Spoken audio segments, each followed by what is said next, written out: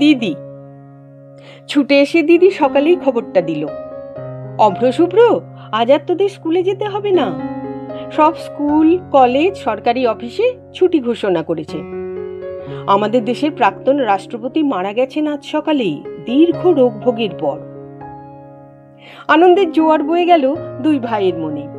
দিদি অনুপ্রভা কলেজের 3য় বর্ষের ছাত্রী, সে দুই ভাইয়ের সঙ্গের সাথী, খেলার অভিভাবক। চারিদিক ঘন অন্ধকারে ঢেকে মুষলধারে বৃষ্টি নেমেছে। দমকা হাওয়ায় খোলা বইয়ের পাতা এলোমেলো উঠছে। নিবিষ্ট মনে তিনজনে খবরের কাগজের নৌকা বানাচ্ছে অতি তৎপরতার সঙ্গে।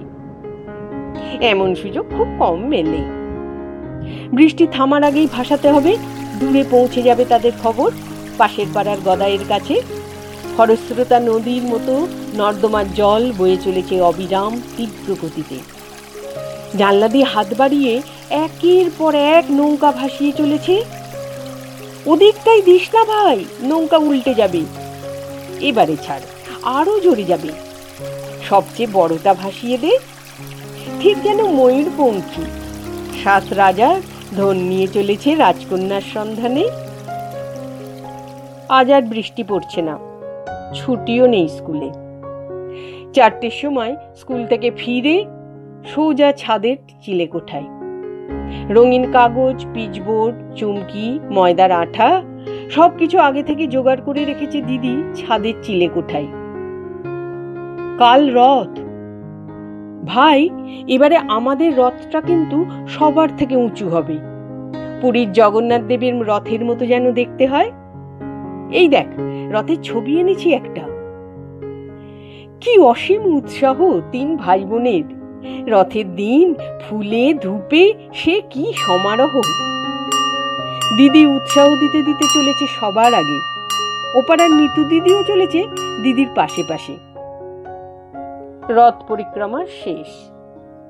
পাঁপড় ভাজা আর জিলিপি খেয়ে তাড়াতাড়ি বাড়ি চল ভাই, আর দেরি হলে মা এবার রাগ করবেন। ঝুলনের পূর্ব রাতে আলমারিতে যত পুতুল ছিল দিদি সব জড়ো করে রেখেছে ঘরের কোণে। ভাই, ওই নরম ঘাসের চাকটা কাট, ভালো খেলার মাঠ বানানো যাবে। বেশি বড় পাথর আনিস না, বেমানান লাগবে। কাঁচের টুকরো দিয়ে পুকুর হবে। রাধাকৃষ্ণের দোলনাটা আমি নিজে হাতে সাজাবো। সুতোর টানে রাধাকৃষ্ণ দোলায় দুলছে, কখনো জোরে কখনো ধীর গতিতে। সকলকে 2টো করে দিতেই 1 গামলা তালের বড়া শেষ। রাত 9টা বাজে। অপেক্ষা আবার পরের বছর। স্কুলের ষান্মাসিক পরীক্ষা শেষ। আর মাত্র 28 দিন বাকি দুর্গা ষষ্ঠীর। অভ্র শুভ্র, এবারে আমি তোদের পুজোর জামা পছন্দ করব। অষ্টমীর দিন অঞ্জলির মহা ধুমধাম। দিদির পছন্দ করা লাল গেঞ্জি নীল প্যান্টে বেশ মানিয়েছে দুই ভাইকে। পুজো মণ্ডপের পাশে মঞ্চে সান্ধ্যকালীন অনুষ্ঠান শুরু হয়েছে, ছোটদের বিচিত্রানুষ্ঠান। ভাই, লাল আলোটা এদিক থেকে ফেল, তাহলে ঠিক সূর্য উঠছে মনে হবে।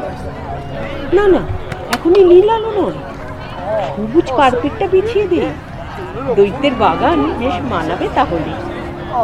সবাই মঞ্চে চলে এসো। বিজয়া দশমীতে ঠাকুর ভাসান দিয়ে ছলো ছলো নেত্রে 3 জনে বাড়ি ফিরল অনেক রাতে।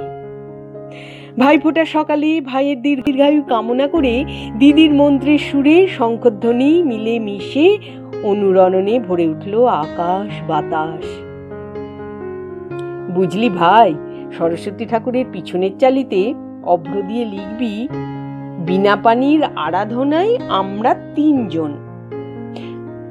শুভ্র বসনেই দেবীকে ভালো মানিয়েছে। পুষ্পাঞ্জলির পরে প্রসাদের থালা হাতে দিদি সবার কাছে যায়। দধিকর্মা শেষ। এবার কিন্তু আমাদের সকলকে বার্ষিক পরীক্ষার জন্য তৈরি হতে হবে, আর মাত্র 1 মাস বাকি। দিদির শাসনে মুখ তোলার উপায় নেই। পরীক্ষার ফলে সকলে খুব খুশি। বৈশাখের প্রথম দিনে দিদি চলে গেল শ্বশুর বাড়ি। দূরে, অনেক দূরে। এখন আর বৃষ্টি পড়লে আমরা আর নৌকা ভাসাই না। রথের দিনে মন টানে না ছাদের চিলেকোঠা। ঝুলনের দিনে কেউ রাধাকৃষ্ণের দোলনায় দোল দেয় না। দুর্গাপুজোয় আর কেনা হয় না দিদির পছন্দ করা লাল গেঞ্জি, নীল প্যান্ট। দৈত্যের বাগানে লাল আলো আর জ্বলে না। সরস্বতী পুজোর দিনে বাসন্তী রঙের শাড়িতে দিদি তোকে খুব মানিয়েছিল। এবারে বাড়িতে পুজো হয়নি, চালিটাও গেছে ভেঙে। পাড়ার ক্লাবে 50 টাকা চাঁদা দিয়েছিলাম, ওখানেই ছিলাম সারাদিন। পরীক্ষা আর চলে এলো, মন বসে না পড়াতে।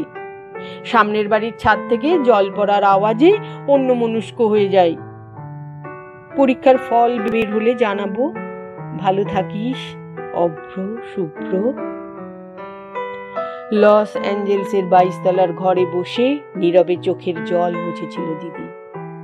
ভেজা কাগজের টুকরো হাতে কয়েক মুহূর্তের জন্য স্মৃতির আঙিনায় খেলা করেছিল তার দুরন্ত মন। ভৌগোলিক দূরত্বের মাপকাঠিতে আজ সে অনেক দূরে। ব্যস্ত দুনিয়ায় সে আজ একা, বড় একা।